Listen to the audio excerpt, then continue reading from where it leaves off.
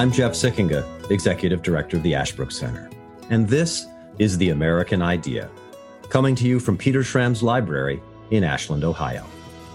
In this podcast, we explore America's crisis in civic education. Too many people today don't understand the history and principles that make us Americans. So we're here to explore America's history and principles and what they mean for today, what we can learn from them, and how we can restore them to their rightful place in our hearts and minds. We think it's the most important thing we can do as Americans to keep our experiment in self-government alive. So thank you for joining us in this important conversation. You can learn more about Ashbrook and the work we're doing with students, teachers, and citizens at ashbrook.org. I want to welcome everyone to this episode of The American Idea. Today, we're going to be talking about a contemporary topic, one that is urgently, immediately upon the United States, one that we see in the news almost every day, and that has been an important issue for a long time, but now, as I say, has become urgent in a way that perhaps it wasn't before, and that is the United States' relationship with China. And to join me in that conversation today is a friend of Ashbrook, an Ashbrooker herself, Rebecca Heinrichs. Rebecca is Senior Fellow at the Hudson Institute and also their Director of the Keystone Defense Initiative. She specializes in national security issues at Hudson. She's also, among many of her appointments, one of a few civilians on a commission for the United States Department of Defense on our strategic posture in the world. So Rebecca is both a think tank person, but also directly and intimately connected with the United States military and our strategic thinking in the United States military. She received her MA from the United States Naval War College, where she won the Director's Award for excellence in her studies. And I'm proud to say that she received her bachelor's degree here at Ashland University from the Ashbrook Center. She was an Ashbrook Scholar and one of the very best Ashbrook Scholars we've ever had. I can say that to her now that she's graduated.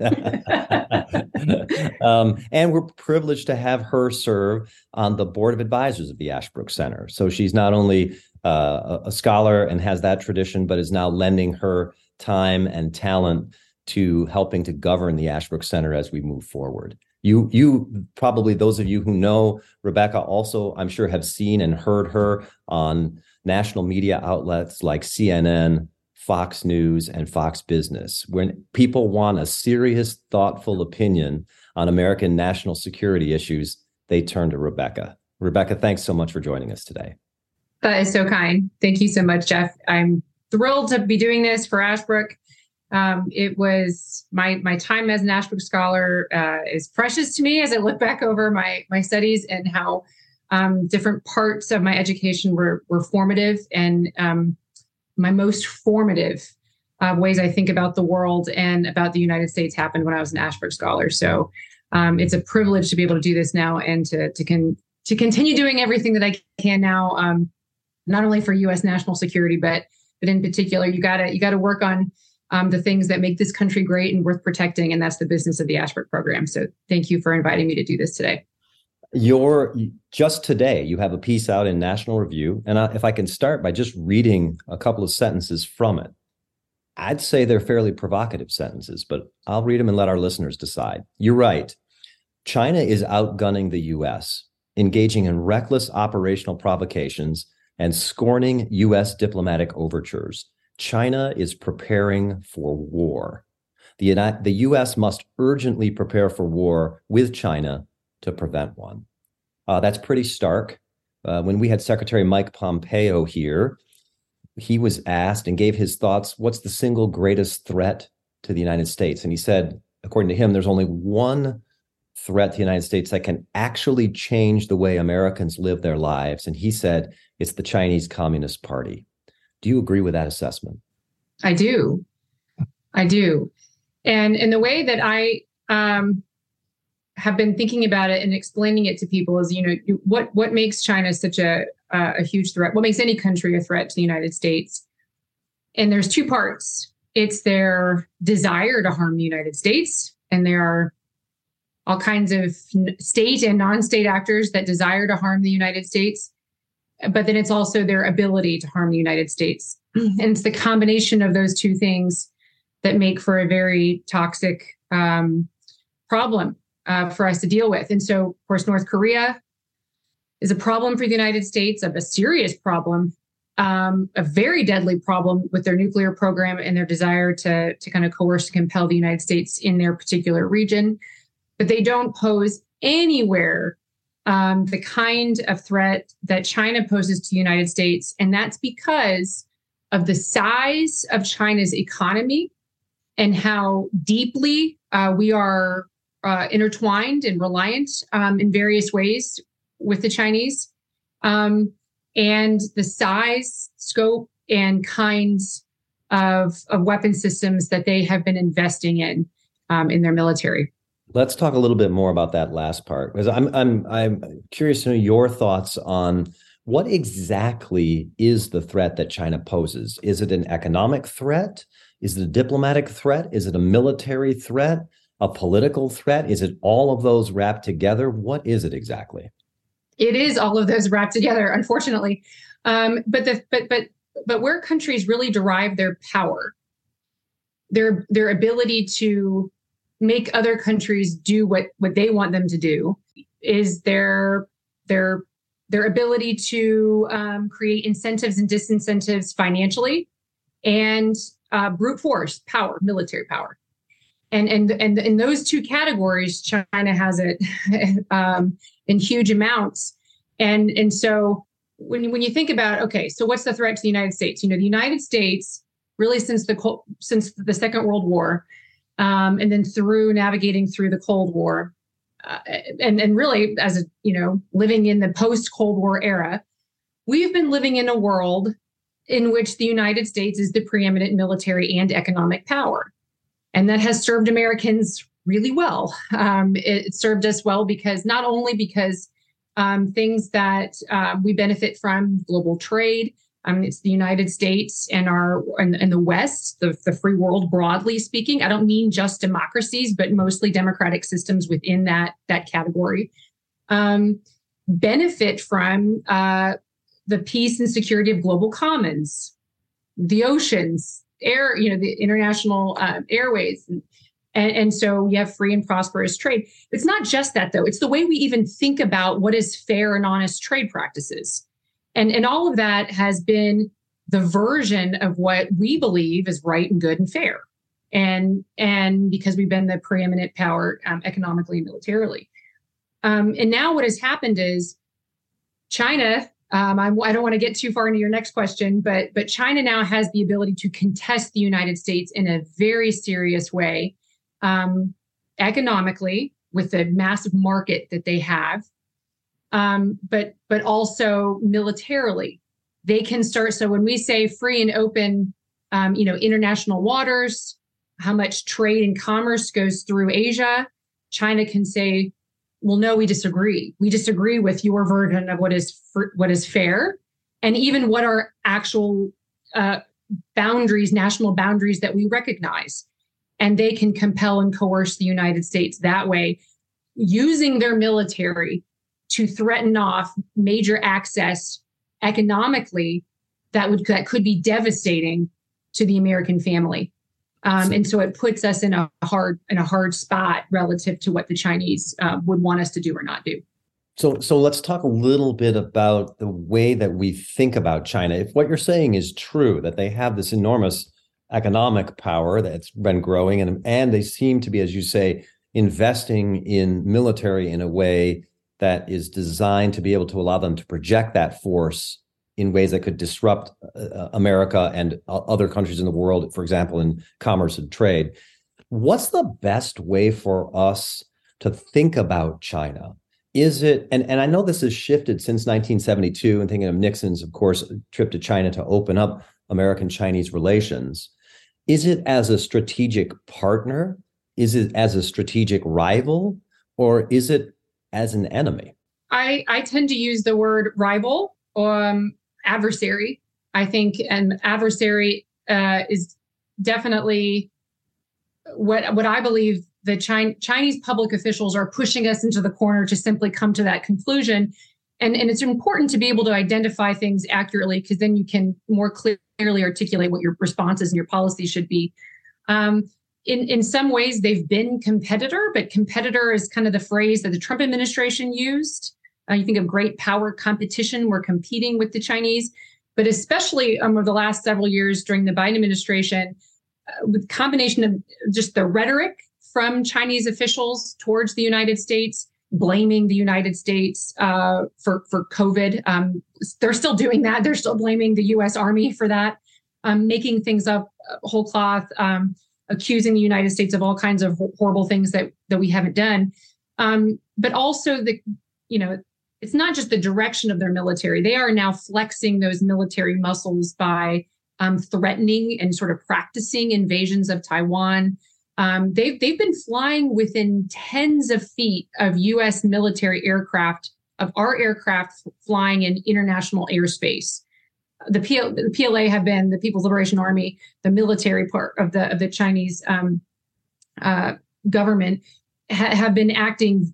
I mean, I would even say, provocative doesn't kind of go far enough. It's reckless. There was one Biden official I thought very colorfully, kind of, I'm going to paraphrase now, but described them as essentially like a drunk driver driving around a schoolyard. It's so reckless that they're really tempting the United States to say, enough, we're not going to tolerate this. And so they're directly challenging us militarily. I mean, of course, the Chinese spy balloon that flew across the United States, that's a military aircraft that had a payload on that we still don't have full understanding, we, the American people, sort of in the public space, about what that was. But it was directly, they don't have a hard line between what is civilian, what is non-military and military. It's they have this fusion between the two in direct service to the military. So they're a rival. They're a rival and they're an adversary. And the United States needs to, I think, get over the fact that this is just kind of the situation we're in, and then our policies then should reflect that more accurately. And that's the only way you're going to get to a position where you can kind of stabilize the situation, rather than what I think it's just getting worse over time, headed for a really big problem. Okay, so if you think that we used to consider them, or the Trump administration used to consider them as competitor, as you said, and now we've moved to the word adversary. Competitor, is a kind of neutral term, right? We're in competition with them, and we're each seeking a certain goal, and we're in competition with them to get that. Adversary, to me, suggests that they have a goal that is fundamentally antagonistic to our interests. Is that true? Yeah. And if it's true, what is their goal? So, and this is where you begin to have analysts kind of disagreeing. It's much easier to empirically look at capabilities, and reasonable people can look at their capabilities and say, yes, this is what they have. But then to try to get into the mind of adversaries, it's much harder. And of course, those things can change. They're dynamic. They've got agency. So depending on what we do, they can kind of change their mind and do different things. But so I do strategy and foreign policy sort of generally, looking at the direction of power politics. Then I have to know enough about the way some of these countries think and operate to make sense of it all. But my true China experts who have spent time in China and who speak Chinese and who have read their scholarship and have really been tracking the rise of Xi Jinping, they would tell me Matt Pottinger was the architect of the Trump foreign policy towards China on the National Security Council. And he says they are highly motivated by Marxist-Leninism, that Xi Jinping himself is a Marxist-Leninist. And so they view the world from that way, that they really truly believe that with Chinese characteristics. And so there is no higher good, there is no higher source of understanding of where good and right conduct come from than the Chinese Communist Party, and at the top, Xi Jinping. And so they fundamentally reject this idea of geopolitical pluralism, that national sovereignty and self-determination. Of course, from an American perspective, the dignity endowed by God of the human person. These are not ideas that the Chinese Communist Party embraces. In fact, they reject them as silly and stupid. A lot of their propaganda lately that I've been tracking, because they engage with me sometimes on social media too, is they're trying to demonstrate that actually democracy has failed, that democracy is slow and bureaucratic and incompetent. Look at us fight. Look at the Americans fight and disagree about all these things. And they're immoral and depraved and terrible. And look at us. We're efficient, harmonized, make no mistakes. And that our system, and in fact, it's very racial, very racial. The Han Chinese view, their view of ethnicity of Han Chinese as the pure race too. So they see themselves and their system of government as superior and all in service to the Chinese Communist Party. So can I say then that that's interesting, because if Xi really is a Marxist, and that when the Chinese Communist Party actually turned out to be communists, is it a kind of communism? When we think back of the Cold War, we thought of communism, and particularly Soviet communism, as imperialist, attempting to overthrow democratic countries or even non-democratic countries and install Marxist regimes in order to spread Marxist ideology everywhere and eventually have a world that's dominated by Marxist-Leninism. Is Chinese communism imperialist in that way, or is it centered just on making sure China is and remains itself communist? It's a great question. The way that I think about it and the way that I've seen them behave. So let's take something that normal listeners here would make sense of and could recall. I mean, why is it that China censors the NBA? It seems so petty sometimes. So that the NBA goes and plays in China, but they're not allowed to say anything bad about their concentration camps where they have Uyghur Muslims. They can't say anything about Taiwan being a sovereign entity and certainly not a nation state. Nobody can really say anything negative about China. And so their censorship is very heavy, even for non-Chinese nationals just doing business in China. In fact, they even want to control the message of their Chinese nationals living outside of China. So we've seen evidences of, Chinese students who are on visas here sitting in the United States. They'll post something on social media critical of Xi Jinping, and they'll get FaceTimed from a member of the Chinese Communist Party, essentially a not so veiled threat that their parents are going to be arrested if they don't take down that social media post. So I use those examples to say it is not purely sort of a just let us be Chinese communists and leave us alone. You used to think of sort of the American idea that we want the world to be safe for democracy. You don't all necessarily have to be democracies, but we want the world to be safe for democracies.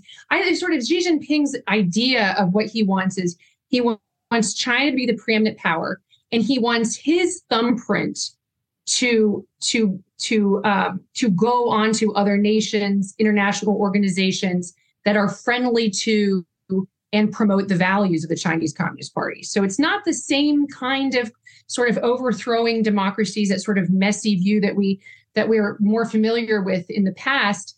It is a much more slower, careful, patient, but still suffocating as an American in terms of their total rejection of free speech, free exercise of religion. I mean, all of those, they're very hostile, antithetical to the American way of life. And so that's what they're doing. They're putting their thumbprint on every nation and organization that they are party to be in service to them and their values. So what does that look like when they're engaging, for example, in diplomacy around the world? How do the Chinese use diplomacy to project that what you call suffocating Marxist interest? Well, it depends on the country. So it's like tailored to the country that they're dealing with.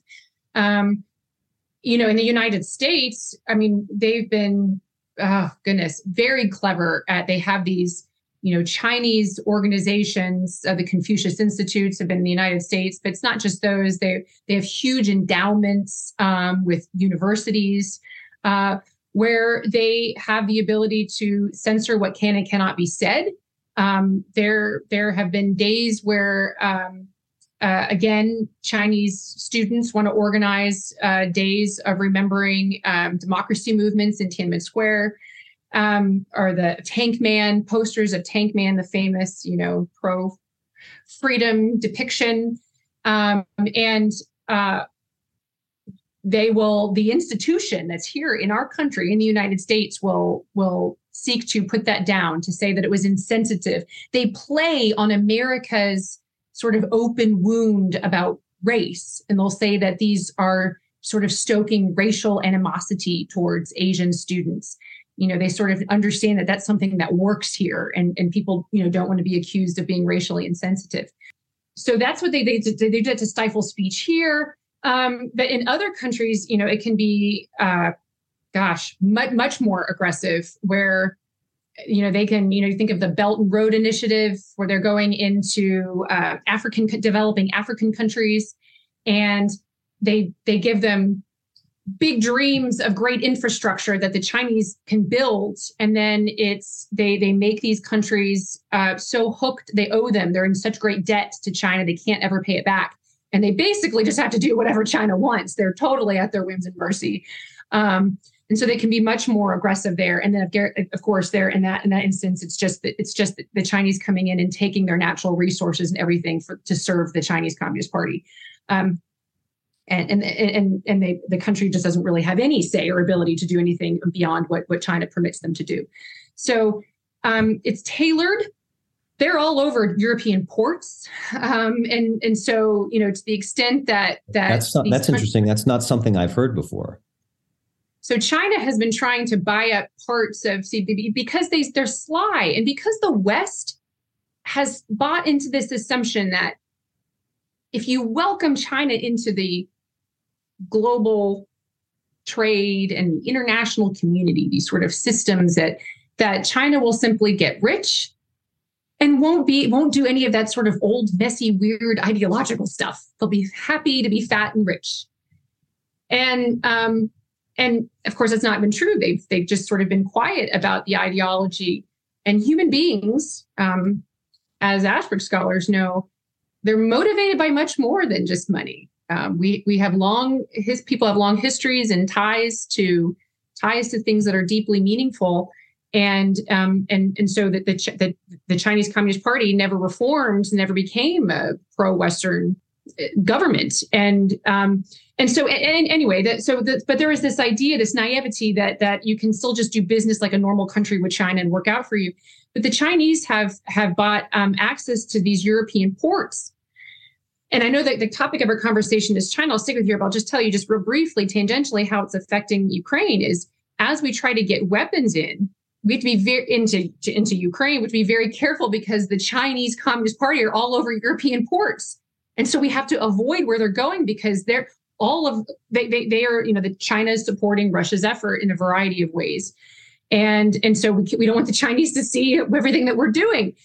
This part, you said that it's interesting. It hasn't been brought up much. It hasn't been talked about much because part of the problem is they're everywhere. Their tentacles are so far entrenched that it's almost like you don't want to speak too publicly about certain things unless you've got a solution for it.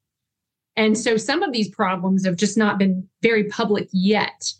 And there's going to be just a drip, drip, drip, I think, in the weeks and years to come, to see just how dangerous and vulnerable we've become, how dangerous China's become, and how vulnerable we've become. It's interesting you said that about their tailoring their strategy very, very intelligently, really, to the particular countries. And I'm thinking of, for example, even in our country, the way in which the controversial last few years, the way in which Hollywood movies, in fact, have been scrubbed of any kind of negative reference. The big controversy over the new Top Gun movie and whether or not there would be the Taiwan defense patch on someone's jacket. But this desire, you mentioned the NBA, not to offend China, and particularly the Chinese Communist government officials. And we see that even in American popular culture, like movies. I watched Top Gun, in the movie theater, and maybe it's because I'm in a pretty unusually sort of, a lot of veterans, and it was an older crowd, but it was just, people were just cheering and they were emotional. It was one of the most pro-American films to come out of Hollywood. And of course, you did see the Taiwan patch on Matt's jacket in the movie. I don't think that Tom Cruise deserves if the Nobel Peace Prize meant anything anymore, he deserves to have it just from that movie, because I thought, oh my goodness, maybe we really are, we're not a declining republic. We still have a lot of fight left in us, and love of country. But it's gonna take people. And by the way, that movie went over, no surprise. I mean, it was extremely popular in Japan, in countries that are really feeling the hot breath of the Chinese Communist Party on them right now.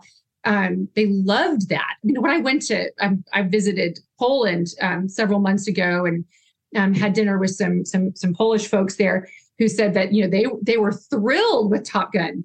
And the reason I find it so interesting is because it really is this, it is the United States, including private citizens, not just our government, but Hollywood directors, movie directors, NBA individual athletes. Are they really going to let a country that's hostile to the United States tell them what they can and cannot say, even if it seems like a small thing, just to have more money? I mean, that's is there enough American kind of, absolutely not, you don't tell me what to say, left in us? And it's a big, I think, signal to the rest of the world that the United States is not going to just slowly go into decline. We've got a lot of still love of country and fight in us to prevail. So, the Chinese will take as much as we cede, as much ground as we cede, they'll take it, and they want more. And that's why it's so critical, even on, it seems like such a small thing, or they just don't want us to have a Taiwan flag. You got to have the Taiwan flag. You have to reject their censorship. I mean, it's shameful when you see some of these owners of sports teams make a statement about China's human rights problems and then the next day retract it. You know exactly what happened in that 24 hours, and they should be humiliated. It's a shameful thing. So anyway, I was very encouraged by Top Gun, the most recent Top Gun one, and I hope that Hollywood sees that there's still a strong market and desire among the American people, a market here for that kind of film to be made. So let me ask you, I'm getting some sense of the answer to this question already, but maybe lay it out a little more fully for our listeners. Since 1972 and America's opening to China with Nixon, what are, in your mind, some of the most important mistakes we've made in the China relationship that has allowed it to get to this point? We just turned a blind eye to their lack of reform.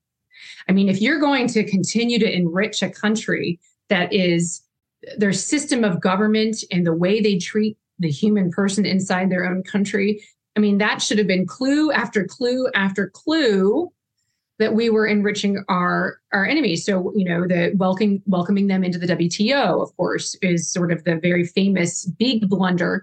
But that's only that's the big one that enabled them to get rich really quickly, to be able to. And it always kills me when these Chinese propagandists say, look, China's rise from poor to wealthy great nation, such in just a few decades, demonstrates that democracy failed, and that you don't have to be a democracy to be rich and successful. To which I say, China would still be a poor country if they had not utilized the systems of capitalism and free market and trade, and our view of what is fair and honest trade and business practices. They simply would not have, but they benefited from those ideas. But the problem is, as they got richer and they didn't reform, they started getting bolder in their refusal to follow the laws, the international laws and trade practices that we believe. So now it's like these small little companies that are still doing business in China. I mean, I've got, friends I talk to out here who say it's just a major problem because China just doesn't even acknowledge their patents, their intellectual property, just the integrity of what these Americans have produced with their minds they produce. China simply doesn't give them their royalties and just takes their intellectual property, and there's not anything that we can do about it. You really get sideways if you don't have the relative strength economically and militarily, really to put it in the crudest terms, to make these countries comply. So those are the big blunders. At some point, somebody should have hit the brakes and said, this is not working well. We are enriching. I think about when Newt Gingrich went to Taiwan when he was Speaker of the House. He could go visit Taiwan, and China could get really mad about it. There really wasn't anything they could do about it militarily. But now I still am very defensive of Speaker Pelosi's trip to Taiwan. And now if Speaker McCarthy wants to go to Taiwan, that's the Speaker of the House's prerogative to visit Taiwan. But now China can do something about that. They've got the reach and the military heft, and it makes me really uncomfortable. So that last point is really interesting to me, because it's a suggestion, I think, of some of your ideas. Then, if those are the mistakes that we've made, how do we correct them? How should we act toward China? And I mean that both in the sense of policy and in the sense of posture. You want to speak softly and carry a big stick. That's generally a good kind of posture, although sometimes it works well to also speak loudly and carry a big stick with certain countries. That works too, as we saw during the Trump administration. Sometimes that does work to good effect. I think in the case of China, though, I think that we need to stop trying to insist that there's still some reason that we can reason with them and come to some sort of mutual understanding. And China is now, they've been very patient in investing in particular kinds of weapon systems to particularly threaten the United States in space, in the air, cyberspace, and on ground and at sea. Very, very intentionally, they've done that. And so I think at this point, it's going to take a lot of wisdom. But one, the United States can't continue to sort of cede ground to them. I think you have to, some of these contests that the United States is having in space, or, we've seen with the spy balloon, you can't simply say, whoops, I hope you didn't mean to do that, and then kind of look the other way, or just slap a couple of sanctions on a couple of PLA officers. You really do have to very loudly, not loudly isn't the right word, but you have to come down. There has to be a very clear consequence for that action that does cause some pain to China, so that they can calculate, is that really worth it? Was that worth it to us to do that? We've now had some kind of sanction here, or we've been called out in this way, in this diplomatic cable, or in some way. We need to see more of that. I actually think the Biden administration has done a pretty good job over the last couple of weeks in particular. I've really noticed it pick up this week, which probably means China's being really bad. But of being more public with allies and partners, just very carefully, sort of calmly explaining what, that the Chinese balloon fleet, for instance, is not just over the United States, that they've got get other countries on the same page, understand the nature of the problem and the scope of the problem needs to happen. But most fundamentally, and this gets back to the piece that we started with that you quoted, we must have a more robust military that is able to convince Xi Jinping in particular, but the Chinese Communist Party and people around him, that we have the ability and the political will to make them regret attacking U.S. interests, vital interests in the Pacific in particular. And that's the heart of deterrence. We need to have the ability, and we need to be able to convince them that we'll use that ability to protect our vital interests. And of course, I'm talking about Taiwan, but not just Taiwan. Taiwan is very important geopolitically for several reasons. We can talk about that or not. But it'll cause a global depression if China takes Taiwan by force. So, but we have to write that.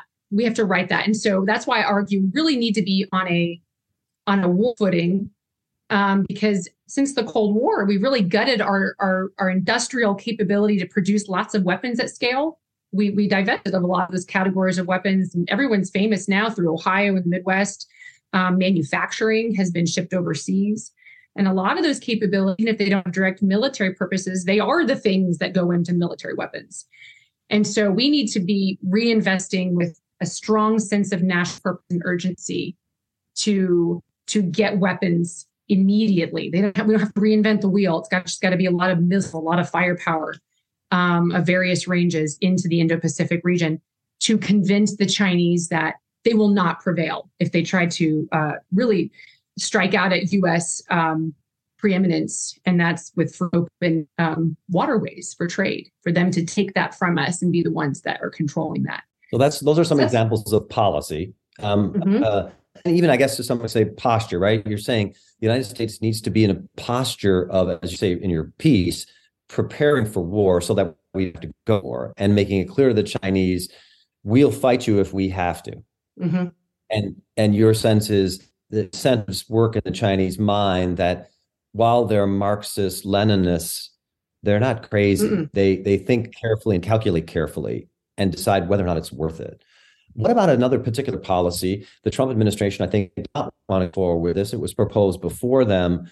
I'm thinking of the Trans-Pacific Partnership and the trading bloc that would be U.S. and the rest of the Asian countries minus China. Some people have argued that would be an important step to promote U.S.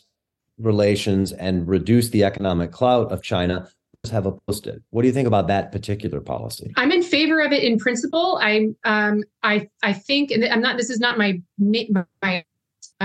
deep level or area of expertise, but my understanding was that the Trump administration would have liked to have something like it, but better approved, sort of like what they did with NAFTA. This idea of a different a better version of it because of the problems that were inherent to it. But yeah, so if you think about it, you want policies that threaten pain, and you want policies and architectures with our alliances that just increase our leverage and our power and decrease our dependence on them.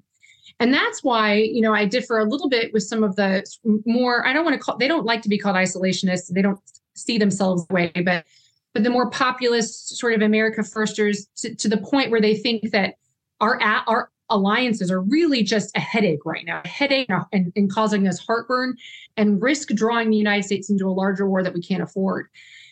It depends, I would say. It depends. In the case of China, the United States cannot. We need as many people in our orbits as we can at this point for trade purposes and security. The combinations of all of our military forces. It's also why I don't love the Biden administration's paradigm of democracy versus autocracy, because frankly, I'll take any country that doesn't want to be invaded by the Chinese, who wants to be on our side, whether it's the Vietnamese, whether it's the Saudis and the Emiratis.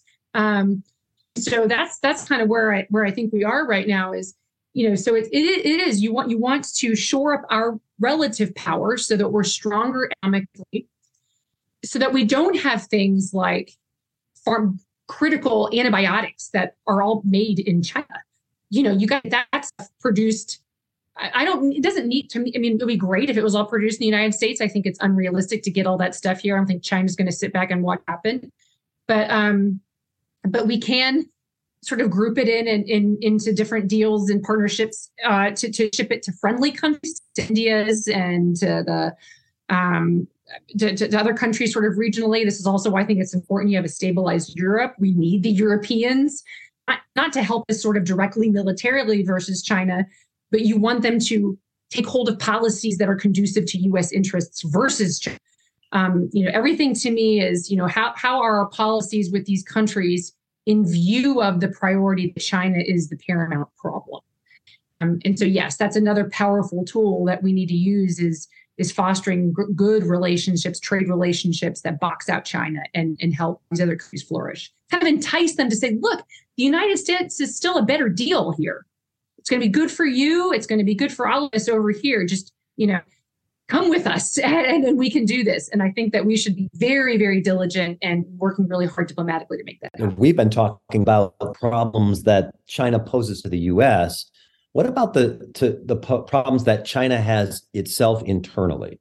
So, for example, some people have argued what we need to do is a kind of policy of containment in the way that you're outlining, the Australians and the Indians and the Japanese and the Vietnamese and the Europeans together with us in containing China. And some people have argued if you contain China, because they have allowed some, call it capitalism, some private property, some market economics and market activity and entrepreneurship and sort of thing, although obviously carefully circumscribed and limited in a way that we wouldn't call free. There could be a disjunction between the Chinese people and the Chinese Communist Party. Eventually, the regime can't sustain itself. And that our job is to contain China until Soviet style, the system just can't prop itself up anymore and it falls apart. What do you think of that argument? It's possible. To me, it's a little bit, I think that Americans love to try to put things in formulas and then, sort of like a simple, if we can do this, then this will be the outcome. I think that things and human beings are just very complicated and dynamic. And so it is certainly possible. I wouldn't bank on it. I'm generally of the mind that aiming for very big outcomes that would give us some kind of permanent peace, whether that comes through this perhaps noble, but I think doesn't work out so well, sort of make the whole planet democracy, sort of the end of history, Fukuyama style. Hoping that that's the direction we go, I think is idealistic and naive and dangerous, because you can hold on to those some sort of erroneous fundamental assumptions about human beings and nations. But I think on the other side too, this idea that you can sort of put the squeeze on them and they'll sort of fall apart, and then you'll have freedom, democracy, or at least something better than the Chinese Communist Party come up. I mean, it's possible. I was heartened during the zero COVID lockdowns in China. You did finally have some protests, and that's remarkable because those people are willing to die. If you're willing to protest Xi Jinping, and I don't think Americans still have a full picture of just how bad the repression is in China. I mean, during COVID, in the initial phase of COVID, there were doctors and lab directors in China that tried to sound the alarm, or at least tried to give more information about the strand of the virus, and they were disappeared. We don't know where they are. They were disappeared. They were arrested, and now we don't actually. They never came back up again and resurfaced.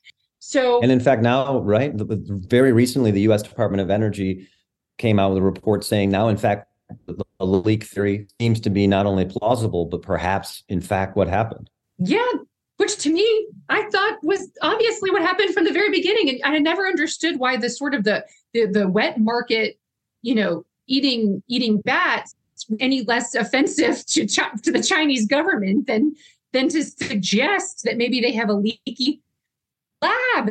But of course, it makes a lot of sense. And there were scientists in the United States who were saying that and who were downplayed. But there were scientists inside China who sort of very interestingly, eyebrow-raisingly, there was one scientist who somehow had a kind of not a vaccine, but an antidote, a medicine for COVID already developed.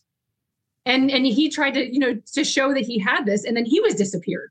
Because, of course, how would the Chinese government already have a medicinal solution to a virus if it wasn't something that was being worked on in the lab? All right, then, Rebecca, given the nature of China as an adversary to the United States, what advice would you give to American citizens? I mean, I think the first thing would be delete TikTok, that TikTok app from your phone. I mean, that is directly a tool of surveillance from the Chinese Communist Party to pull your data. It's also highly addictive, and it's just that they're pulling data on you that they can later use for all. We don't know all the nefarious things they could use on you, but they're tracking everything, every keystroke. But they're also inputting algorithms that are highly addictive. I mean, one U.S. official called it digital fentanyl, which I think is an apt description of that. So, it can't be a coincidence whenever you see that the kinds of algorithms that the Chinese app in the United States, actually, there's a correlation between mental health problems with users in the United States, but the algorithms they use inside of China are to direct people towards efficiencies in home care and mathematics and that kind of thing. And so that would be my one big thing. And then any other kind of digital device that you have, if it has some kind of tracking device, make sure that you foreclose that and turn that off. And you can do that on your phone. Any of these Chinese apps, just be very, very careful about your apps and where they come from. And the other thing I would just to encourage you, buy American. see if you can. I know it's hard and inflation is high and not everybody has the income to be able to do this. But to the extent that you can send a signal and you can let your members of Congress know and your officials that you do not want to be subsidized and you don't want the cheap goods from China, that you want American-made products, I think that is incredibly important. And then support those in government who are focused on the China threat problem, and express that this is something that, yes, that Americans want to increase our sovereignty and decrease our reliance on China.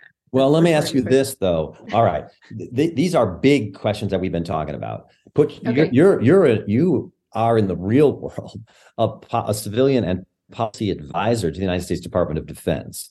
Put yourself in the position of an advisor to the Biden administration.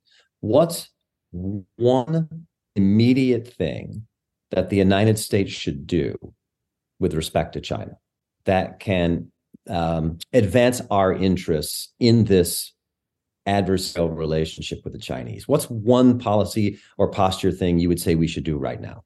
I mean, I think absolutely, just because it comes down to military power, hard power, that you have to get that right. And so I would be advising them to very quickly, very, very quickly, because China does not want to fight the United States. They would like to overcome the United States without having to do that. But I think that they're willing if they think that they can prevail. And so I think time is not on our side. I think that we need to be rushing weapons into the Pacific, into Japan, Australia, Taiwan, very, very quickly. But I also think that's not the only thing. I think that it requires, I do think it is important to try to get, the voice of America, letting the Chinese citizens who are in China to understand. They do not know what's going on outside of China. They don't have access to information, and they're extremely tolerant of the Chinese oppression. You've got 1 billion, whatever that's 1.4 billion people in China. That's incredible that you have that many people who are mostly compliant with the world's most sophisticated techno-authoritarian state. But as the Chinese people have complied, the authoritarianism has gotten worse. And so, so you think of the younger people. I always think that, that it should be a liability for the Chinese Communist Party, and be a liability with a country of that many people that they can reject and stop complying in some way. And so I absolutely believe that the United States should be working very hard. And again, you have to think about China as an adversary to get to this point. Because when you start talking about meddling in other people's inside their country, that's a different ballgame. But when they are a true adversary who are really in a right now it's a Cold War. I believe it is a Cold War, truly, between China and the United States, that we don't want to go hot. You need to start pulling on the levers that we can to Xi Jinping. Xi Jinping's whole survival rests on him demonstrating that he is highly competent and can maintain peace and harmony inside China. And so I think that to the extent you can show that he can't, that these people have agency, I think that's a very powerful tool for the United States. No, fascinating. We're going to have to continue this conversation as events in China develop. Rebecca, thank you so much for taking the time to be with us. Really interesting, illuminating arguments and thoughts for us to consider on what might just be the most important or urgent issue that the United States faces today. Rebecca Heinrichs, thank you so much for joining us today on The American Idea.